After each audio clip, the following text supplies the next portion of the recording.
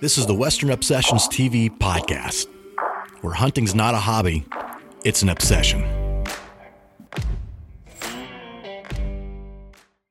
This episode's brought to you by the Top Predator. Do you have what it takes to be the top predator, which is an archery fitness competition? The sign-ups are available now at thetoppredator.com. All right, guys, this is the Western Obsessions TV podcast. I'm your host, Kurt Belding. And on this podcast, I have guest Peter Velasco.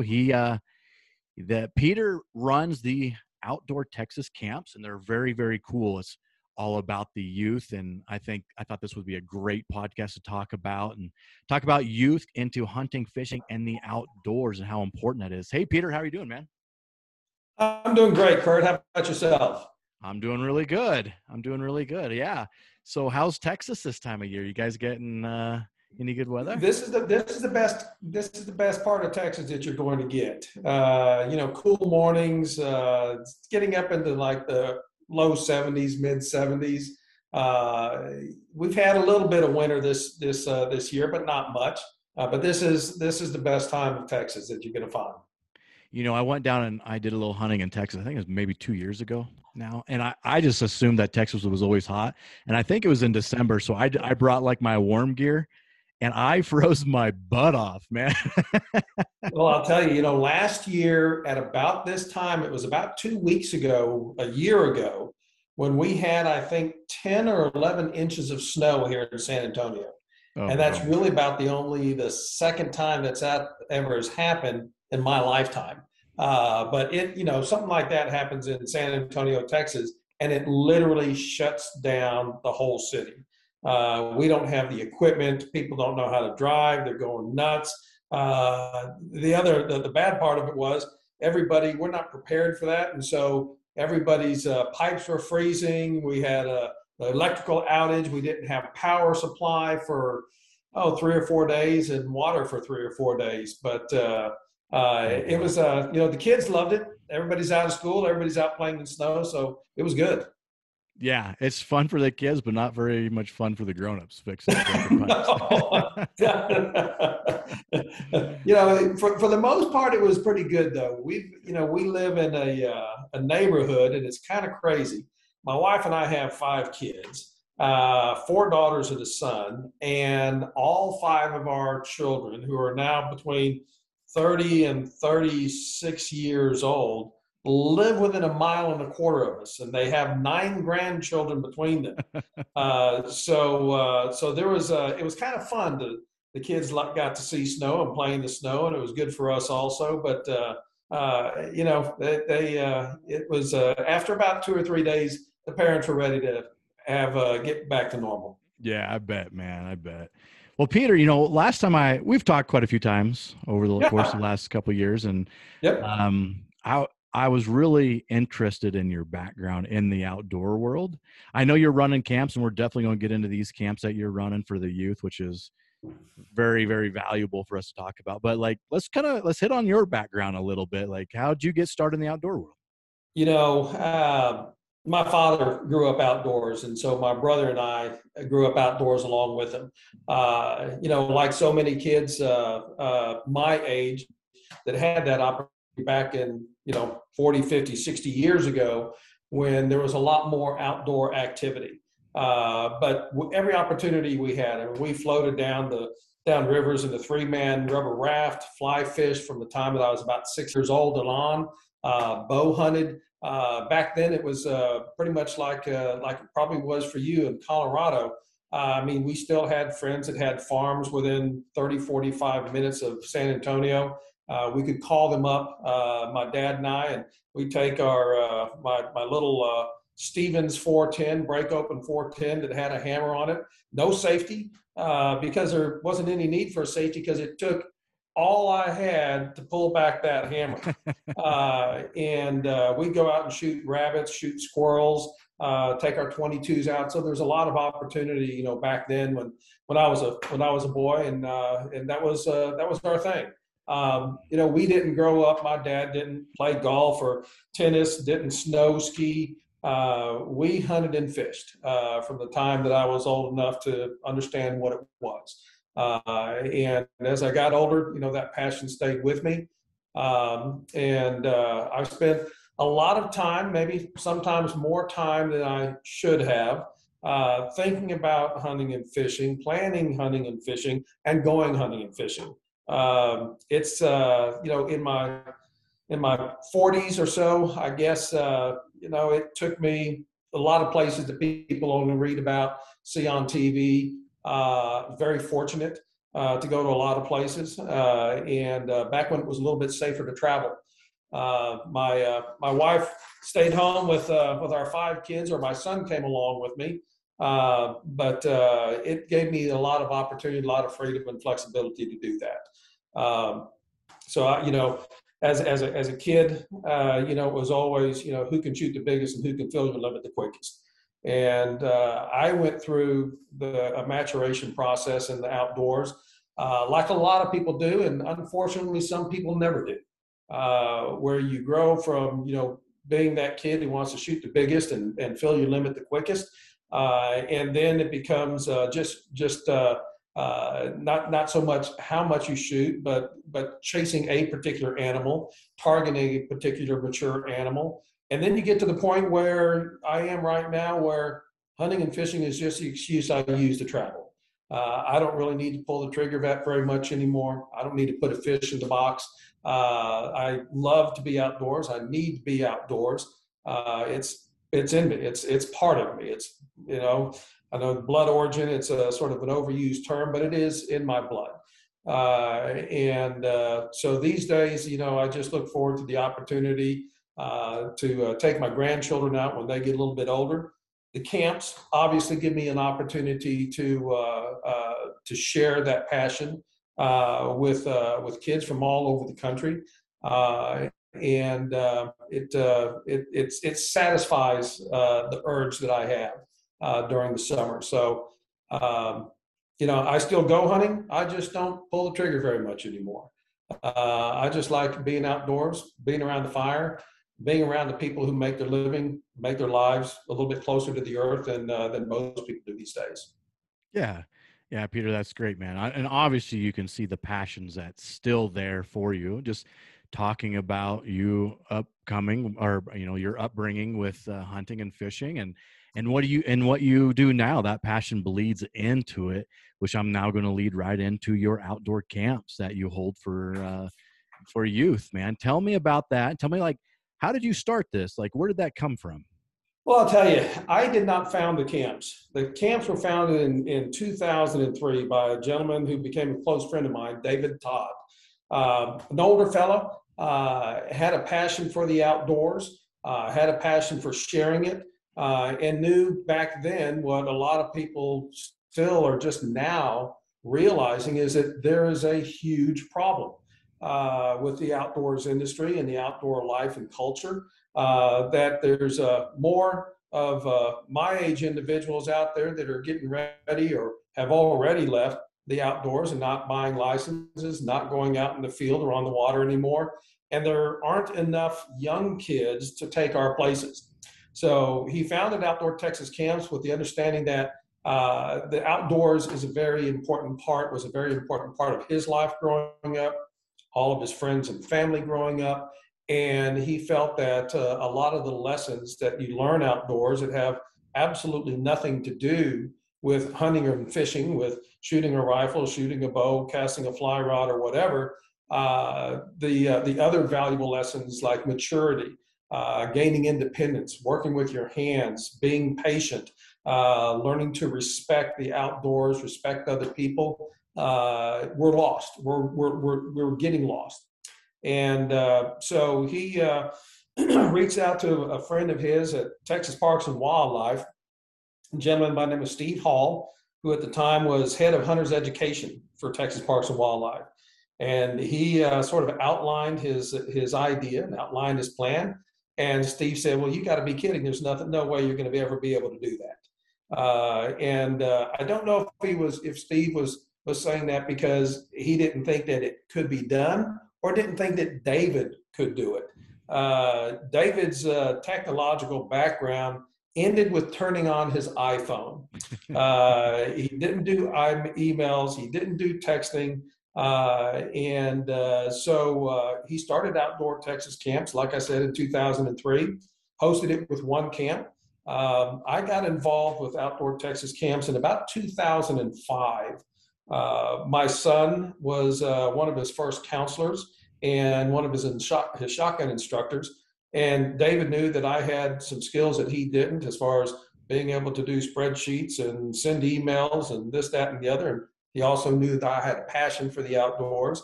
And so he and I became close friends and worked together with the camps initially for years and years, just helping him develop the camps, identifying and locating and securing places where he could host the camps, and just fine tuning the format. And I knew that eventually I would have the opportunity to buy the camps. And about 7 years ago, he was getting on in age, and he was never a very healthy individual. And he finally said, "Peter, I just can't do it anymore. Would you take over them?" And I talked to my wife, and she said, "Well, what about all the other things you're doing that you don't get done?" And I said, this is my passion. And she, I don't know if she supported me, but she allowed me to buy the camps. And I did, and I love it. I mean, like I said, it allows me to hit all those points internally that of who I am and connect with who I am. I love teaching. I love the outdoors. I love kids, and there's nothing else in the world that I feel like you should be doing right now. Yeah, this is something that it was meant to be for you. You sure. know, I really do think that it was. I've been a mortgage broker for the last 40 years, owned my own company, built a company, sort of divested myself of it over a period of time, to the point where, I had no employees anymore. I don't own a stick of furniture. I come and go as I please. I sort of got tired of babysitting, refereeing, and counseling adults. We had 6 offices in Central and South Texas, and about 80 employees, and I just kind of got tired of that. I still do it, but the camps, that's where the camps came in, and they filled that gap for me that I needed so badly. It's not a good business, but it is tremendously rewarding otherwise. I've got a couple businesses like that. I think a lot of guys do. If you're an entrepreneur, you find something that you can do relatively well that allows you to generate an income stream. Then that income stream allows you to pursue your passion. And sometimes that passion takes you down the wrong road, or takes you down a road that just doesn't end up the way that you thought it was going to. For sure. But certainly the camps. Yes, I feel like I was destined to own and operate these camps. Yeah, and you hit on something kind of a while back that I think is real important to kind of go back and address. Is nowadays society is a lot different than what it was 10, 20 years ago. And I'm not going to sit here and say how bad it is or be very negative about it, but it's definitely really different, where I feel like maybe a lot of our youth don't have the opportunities to spend the time outdoors like some of us did growing up in the Midwest or Texas, and No. how valuable that is to be outdoors, not just hunting and fishing, but to be outdoors, and how many lessons that you learn from doing that. And you learn from getting yourself in trouble, getting yourself out of trouble. There's a lot more freedom and flexibility. I know that you probably heard that it might have even been the same for you when you were in junior high or high school, and we'd go out duck or dove hunting before school, drive back on campus with our pickup trucks and our shotguns in the back and our ducks in our bag, and go to the field house and take our shotguns and put them in the coach's office and put the ducks up in his freezer, and then we come back and get them at the end of the day. But it really allowed us to grow up And I think growing up outdoors, having the opportunity to grow up outdoors, I think is beneficial to everybody. Like I said, you learn that you can do just about anything with a roll of baling wire and some duct tape. You learn what's important and what's not important, what you need and what you don't need. You learn to respect. There's a lot of respect that is learned outdoors, and a lot of independence. When I was growing up, also, and I grew up in a residential neighborhood. I didn't grow up on a ranch or out in the country or on a farm.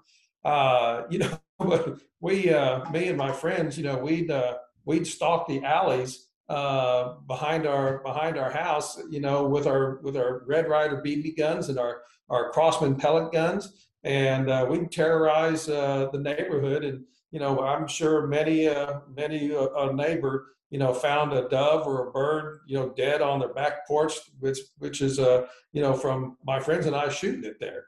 But you just learn, how to use the weapons. You learn to respect the weapons. You learn to respect each other.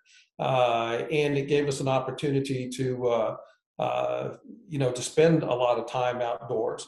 There wasn't a lot on TV back then. We didn't have computers. We didn't have iPhones or iPads.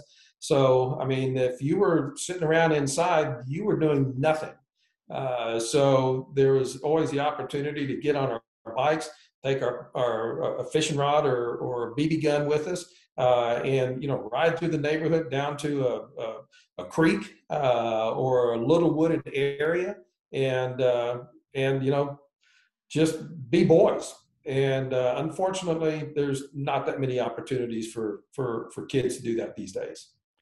And maybe that is the disconnect a little bit, is as I was growing up, like you said, if you're indoors, you are really, really bored because there's absolutely nothing to do besides doing chores for your mom and dad, and you don't want to be inside doing that.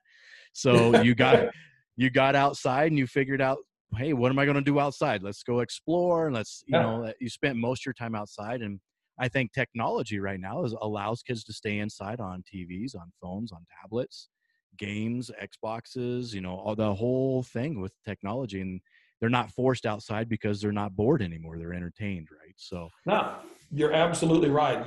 We, built forts, built tree houses. We take our parents or our dad's, hammer and nail and a saw, and if we didn't put it back in the right place, we got our rear ends, whipped a little bit. And so once again, it just learns to respect other people's property. But we did things with our hands. We did things with our imagination. We played cowboys and Indians. We did all that sort of stuff. And you can say what you want about technology. If I could look back in the mortgage business, back 40 years ago, when we had electric typewriters, but we didn't have computers. We didn't have fax machines. We didn't have the internet. We didn't have emails. We didn't have any of that. And at the end of the day, when we were done with work, we went home, and the work didn't follow us. And everybody's expectations of what could be done in a day or over several days or a week or a month, and processing and closing a loan, were realistic. Nowadays, so many expectations are not realistic, simply because people think that with all the technology that you should be able to do things that really you shouldn't be doing. sure. Yeah, it definitely speeds things up. And you made a good point where that work follows you home, whether or not that's your choice or not. And a lot of times it's our choice. We have the computer there. We have our phone there. We hear the beep. We choose to engage in work, but it's still there. It's a fingertip away, is that work. So, but Absolutely. yeah. So your camps that you hold, now, are these just for youth, or do you have adult camps? Well, that's right now we just have youth camps. Mm-hmm. It is something that I've been wanting to do, is to develop adult camps that are similar but a little bit more condensed, and obviously a shorter period of time. It's kind of hard for parents and adults to take a week off and go to camp. But to come in on Thursday, leave on Sunday would certainly be realistic. I've sort of held off on starting those camps, Kurt, because I I'm a little reluctant. Right now, I spend about 10 months of the summer or 10 weeks of the summer away from home. And if I start the adult camps, what that's going to mean is I'm just going to spend probably another 10 or 15 or 20 weekends away from home. And I feel a little guilty in doing that. I'm 63. My wife's, I won't say how old she is, but she's at that point in time where she's looking back and saying, it's our time now. We've raised our kids. Everybody's doing fine. They're out, got them to college. They're all gainfully employed, married, etc. And now what about us? So I haven't started the adult camps, but it is certainly something that I need to do because we have parents bring their campers on site and they look around and they hear the stories at the end of the week about what their sons or daughters did. And they ask me, and I can't tell you how many, but it is a lot. Ask me, when are you going to do something like this for us? And I know that it's needed, and I know that I need to do it.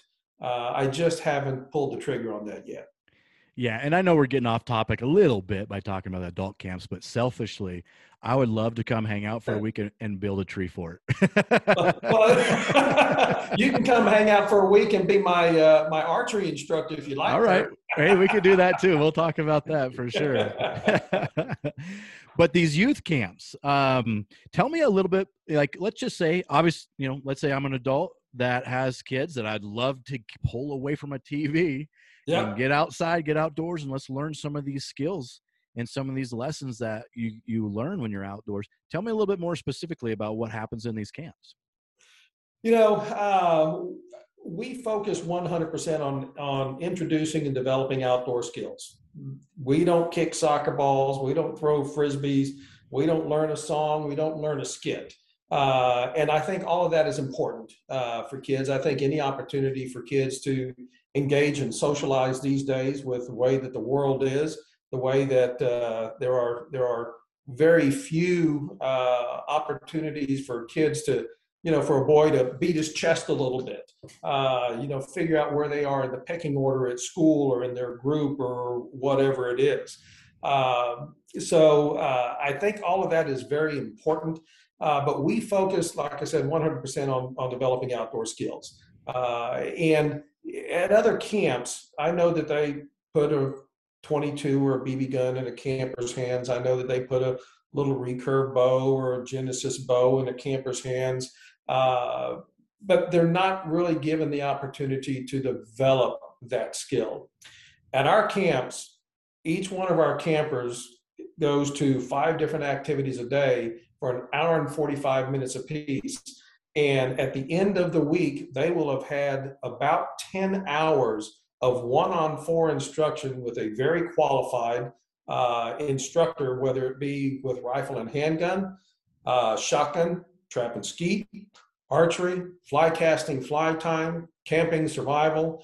We'll touch on wildlife and habitat conservation and management, and we'll also conduct a Hunter Ed certification course on site. So we pride ourselves on making sure that when that camper leaves, whether they're 9 years old or whether they're 16 or 17 years old, that they can safely and effectively operate each one of the weapons they've come into contact with, either at the range or in the field. We break down shotguns, we break down bows, we break down rifles, we show them how to clean them. We explain to them how important it is to keep their weapon clean, keep it working properly. And so that is really where we separate ourselves from everyone else. We get campers, Kurt, from, I guess the most states we've ever gotten campers from, I think is 17 different states. We don't advertise. I mean, we do have an internet presence. We do have a website that is a little archaic, but we don't advertise, and we get calls from parents all over the country inquiring about our camps that they got online, and they Googled hunting camps or fishing camps, and you'd be amazed that We were talking just a little bit ago about, how it was back in the day when I was a kid, and you come home and you hear about it where you have your snack, you do your homework, then you get on your bike, and you didn't have to be home until the street lights came on. And your parents didn't know where you were. There weren't any cell phones. I mean, you could say, I'm going over to little Johnny's house, and you've been over to little Johnny's house, and you've been over to David's house, you've been over to Scott's house in between. Your parents had no idea where you were. But these days, I get calls from a parent, or an email even. Don't even get to talk to them on the phone. And I'll send them some information. We'll trade some correspondence. And the next thing I know, I've got a registration form. And the next thing I know, I've got flight details. And they're flying their child halfway across the country, or all the way across the country, to come to Texas. And they've never met me. They don't know me from Adam. And but they trust that I'm going to take care of their kids, even though I'm going to be putting weapons in their hands. That's a little crazy, isn't it? It is. To some people, it would be unnerving. The fact that you're putting your child on a plane and to send them somewhere to spend a week with somebody that you've never met. But I don't know whether that is because those parents also grew up in the outdoors. They understand also, like I mentioned earlier, that people that grow up in the outdoors, people that make their living closer to the land, oftentimes, I won't say always, but oftentimes, their values and their morals are more grounded. They understand things differently than some people that maybe never had the opportunity to do that.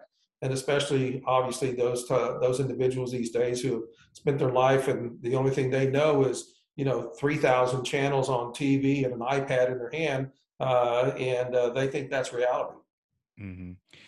Right. And I think you really kind of hit the nail on the head when there is just something about, and I don't know what it is exactly, but I trust someone from the outdoors that have grown up in the outdoors, that have those values and the knowledge and those skills and those morals enough to say, I'm sending my kid, and never met this person, but there's a level of trust there because of those things. And I don't know exactly what it is, but but you basically hit it on the head when you said that. But now tell me, age-wise, what's the youngest and the oldest kids you've had there? Our printed age range is 9 to 17. It used to be 9 to 16, and then I had some 17-year-olds that wanted to come along. I believe that whether you're 16, 17, 19, or 25, if you want to learn more about the outdoors, if you want to get comfortable, if you have an interest in learning how to shoot a rifle or a shotgun or a bow, or learn how to fish, cast a fly rod, tie a fly, I don't care what age you are. Now, there is a cap on the bottom side, and that is 9. I will allow, if I have an opportunity to visit with the parents, I will allow some mature 8-year-olds, some 8-year-olds that have spent time away from home, and to join us at camp if they've spent some time outdoors. I want to make sure that it is the child's, the camper's idea to come to our camp, and not the parents' idea to send them to our camp. We're very proud of the fact that in the 18 going on 19 years of outdoor Texas camps, we have never had a child go home because they were homesick. We get kids who get homesick. Most of our, younger 9, 10, some 11-year-olds get homesick. It typically happens, that first night away, Sunday night and Monday night. They haven't made friends yet. They don't know the routine. Maybe they're not used to getting up as early as we get up. They don't know their instructors. Maybe they didn't do as well as they thought that they would do with a rifle, a shotgun, or a bow. And they don't know how they feel about that. So, typically when the lights go out the first night or two, and they start thinking about home, they start thinking about how they haven't made friends, They don't know their counselor that well yet. They don't know the routine. That's when they start getting a little bit homesick. Most of our counselors, not all of them, but most of our counselors and certainly all of our interns have previously been campers. They grow up within the outdoor Texas camps culture and family. And they understand, and we're very, very good at identifying the signs of a child, whether they're a little boy or a little girl, whether they're 9 or 10 years old, identifying those signs that would point to the fact that they may be getting homesick. They'll start retreating a little bit. They'll be quiet. They won't participate in things. And we're real good about bringing them back within the fold. We don't want to point them out. We don't want to separate them out. But when we see that, we just sort of nudge them along. We make sure that we include them in conversations. We make sure that we talk to them about their home life and tell them that, hey, the way you're feeling is normal, it's natural. And that points to the fact that you have a good home life and you should be proud of that. There's nothing wrong with that. And our goal is always to get our campers, those campers, to Tuesday night. When we get them to Tuesday night, and obviously we always have because we've never had a camper go home because of homesickness, they don't want to go home on Saturdays. By that time, they know the routine. They've started to make friends. They're getting more comfortable with the shotgun or the rifle or the bow. They know their instructor and they know the routine. So we're very fortunate, and that's a big goal of ours because I want to make sure that every one of our campers succeeds to whatever extent they have. Some are going to be better at this or better at that or whatever. But primarily, the biggest thing they can succeed at when they come to outdoor Texas camps or go to any camp is to finish. I want them to start. I want them to know that they finished, that they worked through it, and that they succeeded. They won. And that's very important to us. Yeah, that's a very valuable life lesson to finish what you started. Now, these camps, you have boy camps and you have girl camps, right? Yes, sir. We have our girls. We have our what we call our hunting, fishing, and outdoor skills camps. That's sort of our general outdoor activity camp. They'll do rifle and handgun. They'll do trap and skeet. They'll do archery, fly casting, fly tying, fishing. We'll do a mock blood trail. We'll do hunting techniques. We'll do game calling. So we do all that. We do horn scoring, etc. And then, and unfortunately, because there aren't as many girls that are interested in going to a camp of our type as there are boys, that's where the girls' camps stop at this time. Our boys' camps, we do the 2 weeks of the hunting, fishing, and outdoor skills camp. And then we have 2 weeks of bass fishing and fly fishing camps at a different location. And then we have 2 weeks of saltwater camps, obviously down along the coast. My goal has always been, and I tell everybody this, and it is close to my heart, if I could replace every boy in every one of our camps, and right now we have 152 boys registered, if I could replace every boy in every one of my camps with a girl, I'd never have another boy in camp. The girls' camps are completely different. The environment, the atmosphere is totally different. Little girls look you in the eye. You have a daughter. It's not just fist bumps and grunts. Little girls will look you in the eye. They'll respond to you. They laugh. They share. They're supportive of each other. They sing songs. And you can literally see some little girls as big around as my finger, and some of them, the shotgun is taller than they are. And you can see them grow on a daily basis. You can see their self-esteem, their self-confidence grow on a daily basis. And when they come in the first day and they've never shot a shotgun, they've never shot a rifle, they've never shot a bow, they're afraid of the report, they're afraid of the possible recoil. And on the last day, they're breaking clays, they're hitting targets, and they're flinging arrows. It is a absolute beautiful thing to see. And that is, but I have a hard time um, introducing or offering some of my other camps to the girls because there just aren't that many. For instance, right now, when I opened up registration this year on October 17th, in less than 2 hours, my saltwater camps for the boys were totally full. In less than 5 weeks, all my boys' camps were totally full. I scheduled 2 girls' camps. Right now, I have 15 girls in both camps. Not together, not each, 15 girls total. So, once again, when we get a girl to join us at Outdoor Texas Camps, when they experience that growth, they're ours until they age out. They'll be there for 3, 4, 5, 6 years until they age out, become interns, and then counselors. But I just can't get the number of girls, and that has always been my goal, is to build up the girls program to where I could offer the bass fishing and fly fishing camp, where I could offer a saltwater camp. But unfortunately, I have not been able to achieve that yet.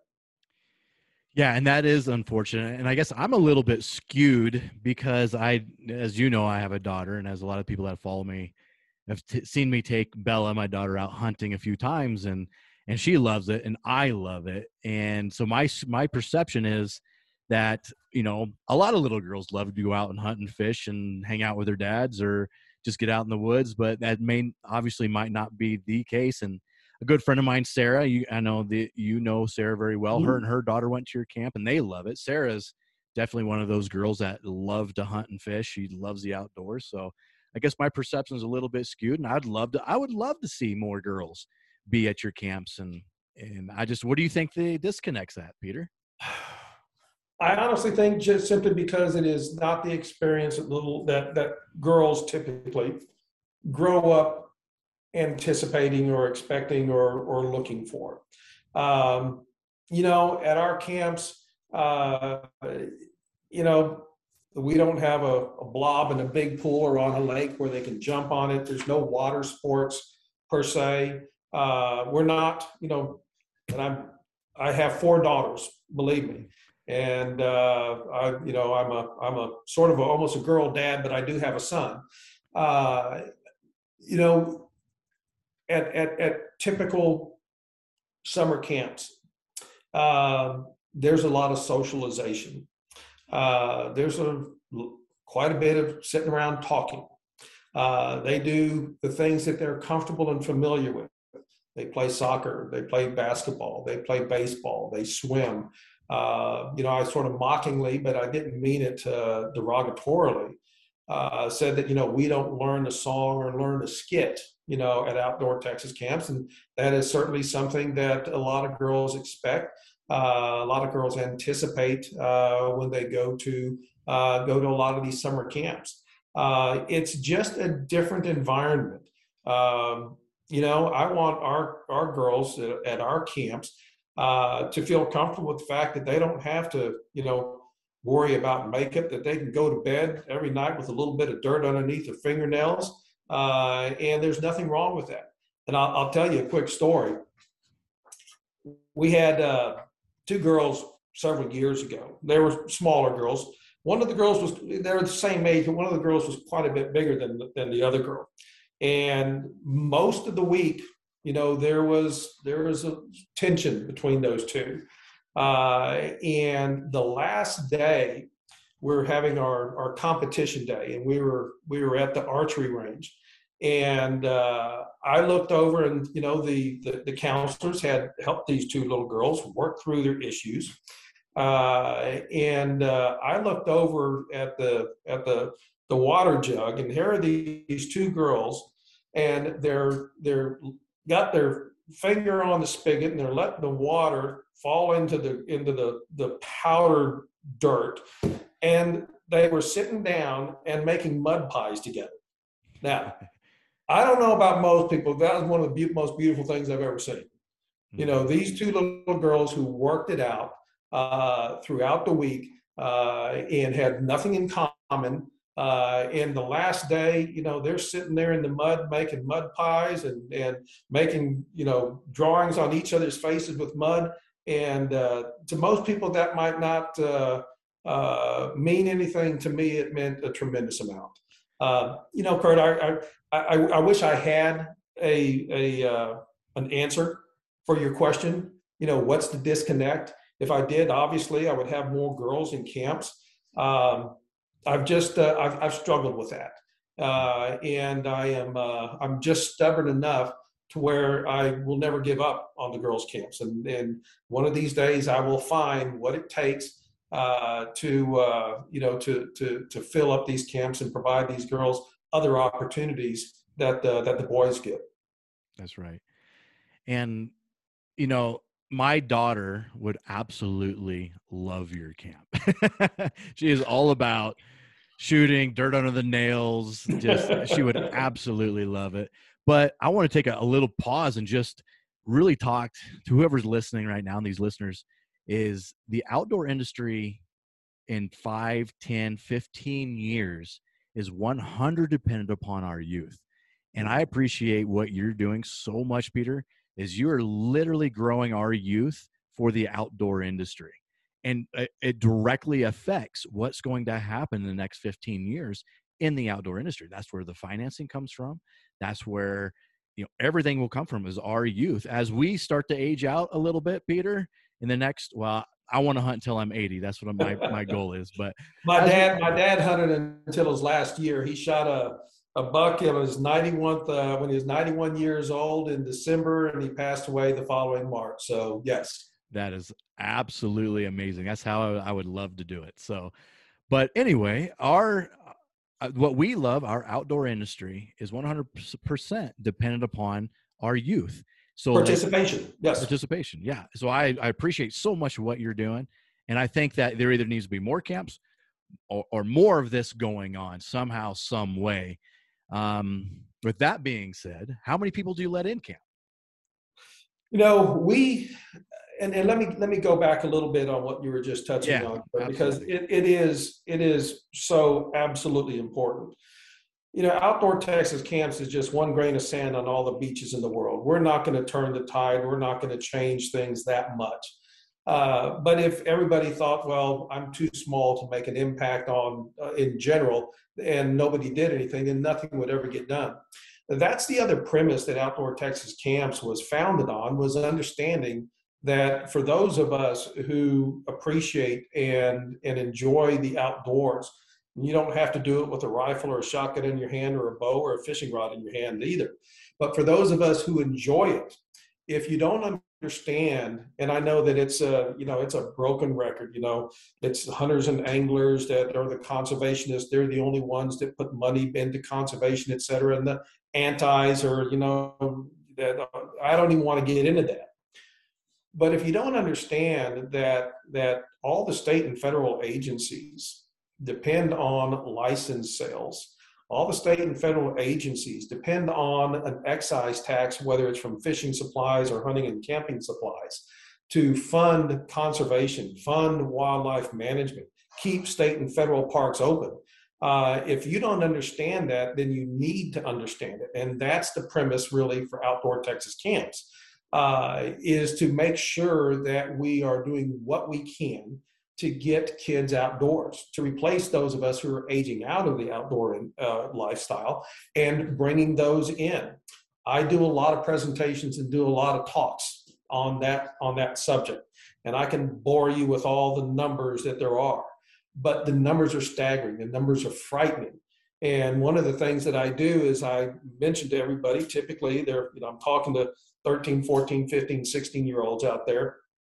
And I mentioned to them, I say, okay, so you're 15 years old. That means your father is probably about 42 to 45 years old.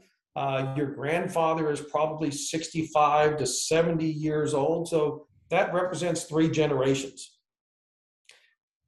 If we don't start doing something now, in 3 generations, we won't have the opportunity to do what you and I do.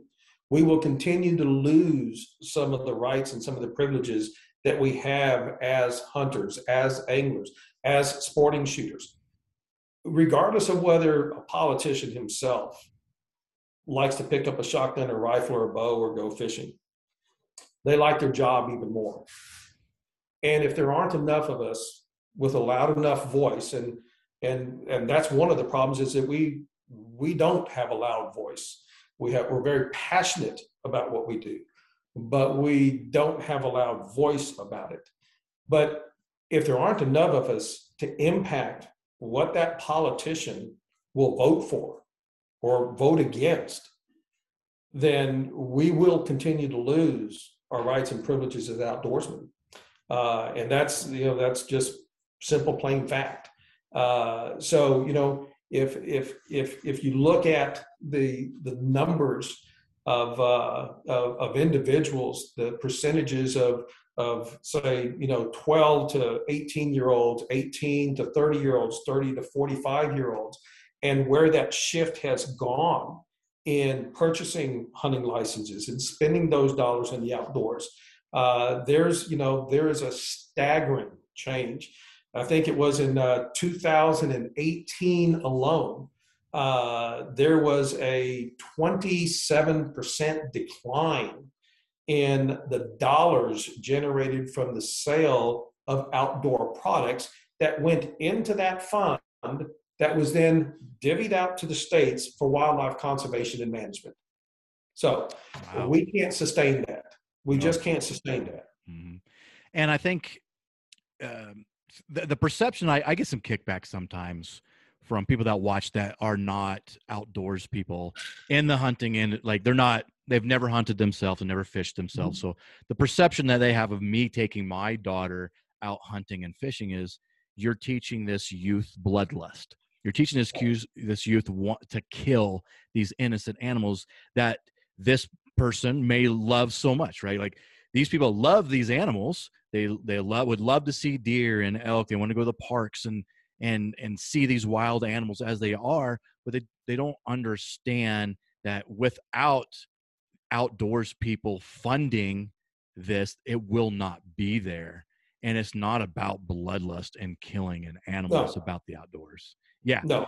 And I know we're going down a rabbit hole a little bit, Peter, but it's something I'm passionate about, Well, it really is, Kurt. Like I said, it drives the camps. I mean, that is always, that is always in the forefront of my thoughts of what I'm doing and why I'm spending all this time and what we're trying to accomplish at the camps, is to get kids not only to themselves engage in the outdoors, but to draw others outdoors with them.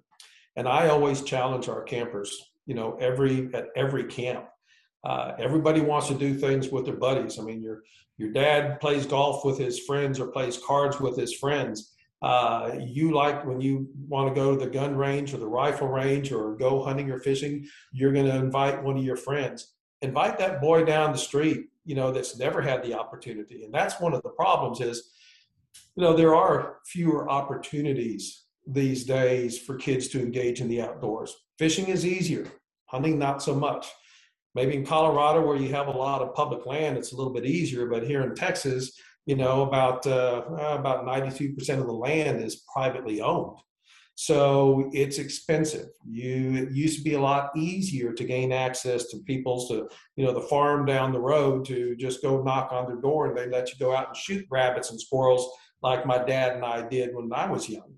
It's not that way anymore. There's liability and they're concerned about what's going to happen if they allow somebody on their property.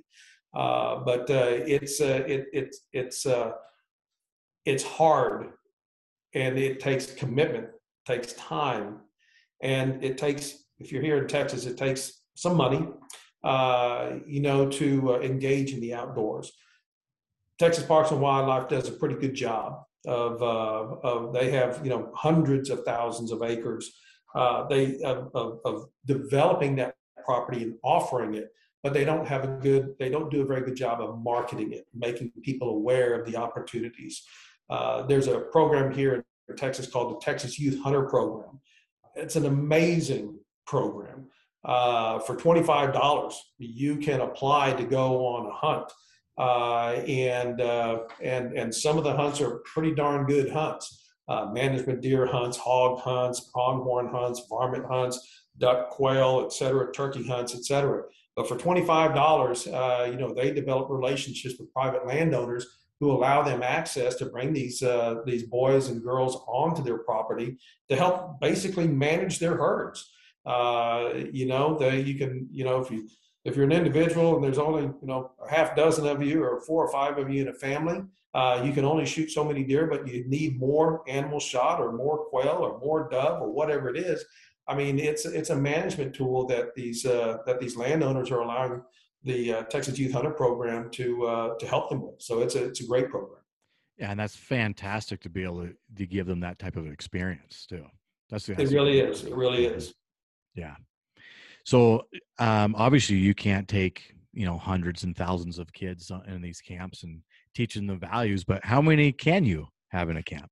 We, with our concept and with our goals, once again, our goal is to make sure that that camper spends enough time with that weapon to where they're comfortable and safe with it and can, like I said, effectively and safely go out in the field or go on the range with their father when they get home. We don't feel like we could accomplish that if we had, some of these summer camps have 100, 200, 500, 1,000 kids at camp at one time. There's no way that we could accomplish that. We have to make sure, at least we feel, that we have to make sure that we put that rifle or that shotgun or bow in their hands enough to be able to accomplish our goals. So we don't have any more than 28 kids in any one of our camps.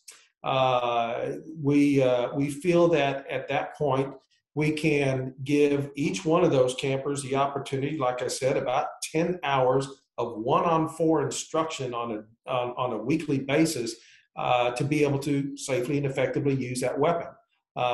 So we don't exceed that 28. We make sure that we stay within that because they're just not going to have the time, and we're not going to have the time to spend with them to make sure that they go home with the set of skills that we want them to. Right. And I think that's real important that they get that much, not one-on-one attention, but almost. Yeah. They get some very good attention because you need that. Those are the weapons that are using, very dangerous weapons. And you want that attention with if I'm a parent sending a kid there, I would want that attention on Absolutely. my kid too. Yeah. And we make a point to tell our campers that you not only learn by doing, but you learn by listening and watching as well. So it is the instructor's job, their responsibility to work one on, and sometimes he'll have an archer on his right and an archer on his left to work with maybe 2 campers at a time. It's the counselor's responsibility to make sure that the other 2 campers are watching and listening. Mm-hmm. Yeah, I like that. It's a great system. So obviously they're learning skills of how to handle a weapon, would be a bow, a shotgun, rifle, fishing, a pole, the outdoor skills. I'm sure maybe fire starting, some survival stuff, but here's my assumption. I'm gonna answer my question before I ask the question. Okay, my assumption is they're actually bringing home a higher self-esteem at the end of this camp. Would you agree with that being like the expert at these camps, or what else are they bringing home? That's absolutely what they're taking home with them, and that's one of the most important things that we feel that they can take home with them. Is that higher self-esteem, that higher self-confidence, that independence, that understanding that, something that they thought that they never could do, that they did accomplish. They won. They finished the race. A couple of years ago, and I still do it to some extent, I reached out to some of our parents that I knew that had been sending their children to our camps year in and year out. And I said, okay, besides learning these skills, because that little Johnny or little Susie is pretty darn good with that bow or that shotgun or that rifle now, why do you keep sending them to independent mortgage services? And I'm going to paraphrase right now, but the common thing among all the parents that I spoke to was that they felt like their kids grew up more in 1 week at outdoor Texas camps than at any other time in their life. They changed in that 1 week period of time by giving them the opportunity. And one of the things I tell our campers is, I'm going to treat you like an adult from day one. You don't have to earn my respect. You walk in with my respect. You walk in with my trust. Now, my respect and my trust is yours to lose. Your choice. We give them the opportunity to grow up, to take responsibility with those weapons by putting them in their hands. And you, like we discussed and we talked about earlier, you can literally see the change. And their parents want them to come back to outdoor Texas camps, not so much because they want them to shoot, 98 instead of 95 out of 100, but because they want them to spend time around myself, spend time around our instructors, our counselors, who all have a passion for the outdoors, who all have a passion for sharing it with tomorrow's outdoorsmen. And they're all very good role models. They're all very good mentors. Our campers and our instructors and our counselors stay in touch with each other all year long. So the thing that they are, that you touched on, Kurt, their self-esteem, their self-confidence, the growth that they experience in that 1 week period of time. That's why campers keep coming back year after year after year. And they want to become even a closer part of our family by becoming interns, becoming counselors later on, becoming instructors themselves. It is providing those kids the opportunity to grow up. Yeah. And we do it in such a way that it's outdoors, where they have the opportunity to spread their wings a little bit, fall down, skin their knee, get up, do it all over again, and know that they're going to be fine. I'm going to bring up something here that I'm sure you probably are aware of, and this is not an egotistical statement when I say this, but let's talk about legacy. I have Peter's legacy right here. You are touching so many different lives and changing. You change one kid's life, that touches how many other lives does that kid touch? And talk about like what a great legacy that you're leaving by helping all these kids and people. Well, thank you. I know that not me. I know that the camps are having that impact on these kids. I know that it's actually having an impact on their parents and their siblings. They go home different when they come to our camps. I get emails and phone calls all the time. What did you do to little Johnny? Now he's making his bed and he's cleaning the dishes and he's wanting to help cook and he's wanting to do this and he says he wants to be an intern and wants to be a counselor for you. What did he do? Now, I don't know how long that lasts. It might just be the week after they get home. It might last a month. It might last forever. But I do understand the impact that we're having on people, Kurt, on these kids. I actually like to think of that all I'm doing is carrying on David Todd's legacy. David Todd, who founded the camps. It was his idea. And he struggled, and I helped him really get the camps with some momentum moving forward. But it's his legacy. I'm carrying the torch. And at some point in time, I'm going to pass the torch on to someone else also. I hope to be around long enough to be sitting on the porch at a camp and watching everything, but I don't know that I'll be intricately involved in everything like I am one of these days. But I appreciate you bringing that up. Yeah. It absolutely struck me pretty strong there. And And I believe in, I enjoy and just appreciate everything that you're doing so much. If you ever need anything from me, I am just a phone call away, and I would help out at any time, Peter. You got to be careful, Kurt. Yeah, organizations like mine, not Outdoor Texas Camps, but there's a lot of organizations that would love to hear that from the parents, and they'll suck the life out of me. And I know Well, that I felt safe saying that with you, Peter. you feel safe because you live in Colorado. If you live in San Antonio, you wouldn't be so safe. Right. Well, let's talk about, I know that we had mentioned scholarships at one point in time that you've given out to these camps. Tell me about the scholarships, and tell me about how people can get in touch with you to do this. We've always been a standalone organization. David believed that if he asked for something and got something for free, that he was obligated to do something else. I'm not so much that way, but I have developed some good relationships with outdoor industry. I always like to pay my way. I might not pay full price, but I always like to pay my way. We look at in trying to develop the girls' camps. I knew that it was going to take more time and more effort and more money on my part. I reached out to an organization called the Sportsman's Club of Fort Worth. It was founded about 75 years ago, and it's an amazing organization. They have one fundraiser a year, and then they go ahead and give out grants and assistance, mainly to outdoor education. And so I reached out to them, and I submitted a grant, told them what I wanted to do with it. And they provided me with some funds to advertise for girls only, no boys, because I got all the boys I need. I've got wait lists on all of my boys' camps.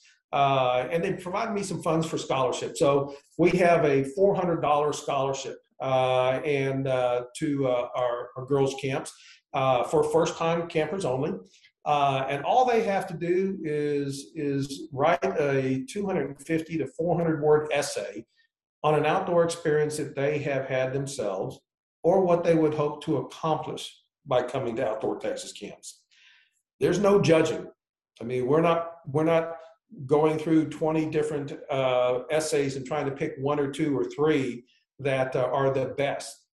If a child takes the time out these days to put their thoughts, their feelings and emotions and their desires on a piece of paper, can actually write a complete sentence, which, these days with everybody texting and abbreviations and everything is important to me. If they take the time to share that experience and share their thoughts with me, then I want them here in camp. So we have a $400 scholarship that brings the cost of our camps from $1,200, our girls' camp, from $1,200 a week to $800 a week, which makes it manageable for most families. I've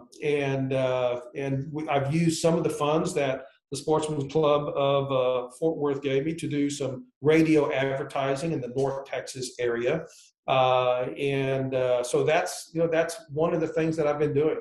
Spending a lot of time. I'll be going to a camp expo this weekend, and all my literature, everything I have, all about girls, that's going to be my goal. So I need to do a little bit more footwork, in trying to find, like I said, that combination of advertising, marketing, association with groups, association with the hunting and outdoor industry as well, to find more girls to come to our camps, to have the opportunity to experience what Outdoor Texas Camps has to offer. Yeah, Peter, that's fantastic. That scholarship's amazing, man. And I agree with you 100%. If they're willing to put their emotions out there on paper, Like that's all. You're not picking just one. They all get it. And young ladies, you better put that pencil to paper right now. You I'm know, sure mom and dad would love that $400. yeah. You know, and I mentioned to you that, well, the majority of our campers do come from Texas. But we have a large number that come from out of state. Like I said, from 15 different states one year. On average, we probably get campers from 8 or 9 different states. We had a camper come from Baton Rouge, Louisiana. I think it's been 3 years ago. And we had one camper come from Baton Rouge, Louisiana. And this year we'll have 21 campers come from Baton Rouge, Louisiana. Oh, so we are going to be inundated with Cajuns, and they are some of the craziest little guys you've ever come into contact with. But I'm looking forward to it. So yeah, even though you're in Colorado, and your podcast is going to be heard by people all over the country, I would love to have girls come from out of state. We have 3 sisters and a cousin come from Oklahoma, and to our girls' camp every year. The $400 is if that's the carrot that's going to entice you to come. Bring it on. Well, I know it just helps mom and dad's pocketbook a little bit, right? But it does. And that's another thing, Kurt. Our camps, depending on the camp itself, our hunting, fishing, and outdoor skills camps are normal retail price for girls is $1,200. For boys, it's $1,295 because they eat a lot more and they also shoot a lot more than the girls. But our fishing camps, the price goes up. We've got to hire fishing guides. We've got to hire boats. Our saltwater fishing camp, which is our most popular, they'll go offshore fishing one day. They'll go flounder gigging one night. They'll go bay fishing one day. We rent a floating barge out near Baffin Bay off of the King and the Kennedy Ranch. And when the sun goes down, we turn on the lights and it'll attract all the bait fish and the shrimp, and they will literally catch fish all night long. So there's a lot of expense to our types of camps. Like I said, I'm never going to put down other types or other styles of camps, but we're not kicking the same soccer ball, throwing the same frisbee as we have for the last 3 or 4 years. We're going through a lot of expensive supplies and materials and weapons and tools in order to facilitate our camps. Yeah. And it definitely speaks to having that one little boy from Louisiana 1 year and then 21 of them a few years later. That just says that your service, your product is very good, and word travels fast. So we think so. Yeah. Well, Peter, I tell you what, man, anybody watching or listening to this podcast, where can they find information about you? We do have a website, as you know, outdoortexascamps.com. But probably the best thing to do at this point in time is to email me or call me. My phone number, my mobile number is 210-393-6565. And my email address is peter@outdoortexascamps.com. So I welcome anybody to give me a call, text me, send me an email, and I'll share our information with you. If you're calling in on behalf of your son, it will be next year. You will be on the mailing list. If you're calling and on behalf of your daughter, bring her on. We'd love to have her. Right. And I'll put this, everything in the description of this podcast so you guys can find his email address, phone number even. That's very brave of you, Peter.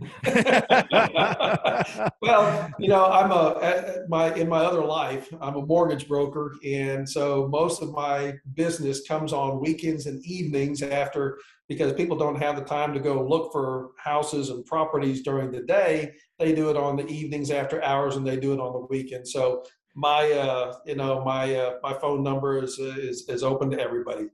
That's great, man. So like I was saying, that's going to be in the description, his email address and his phone number.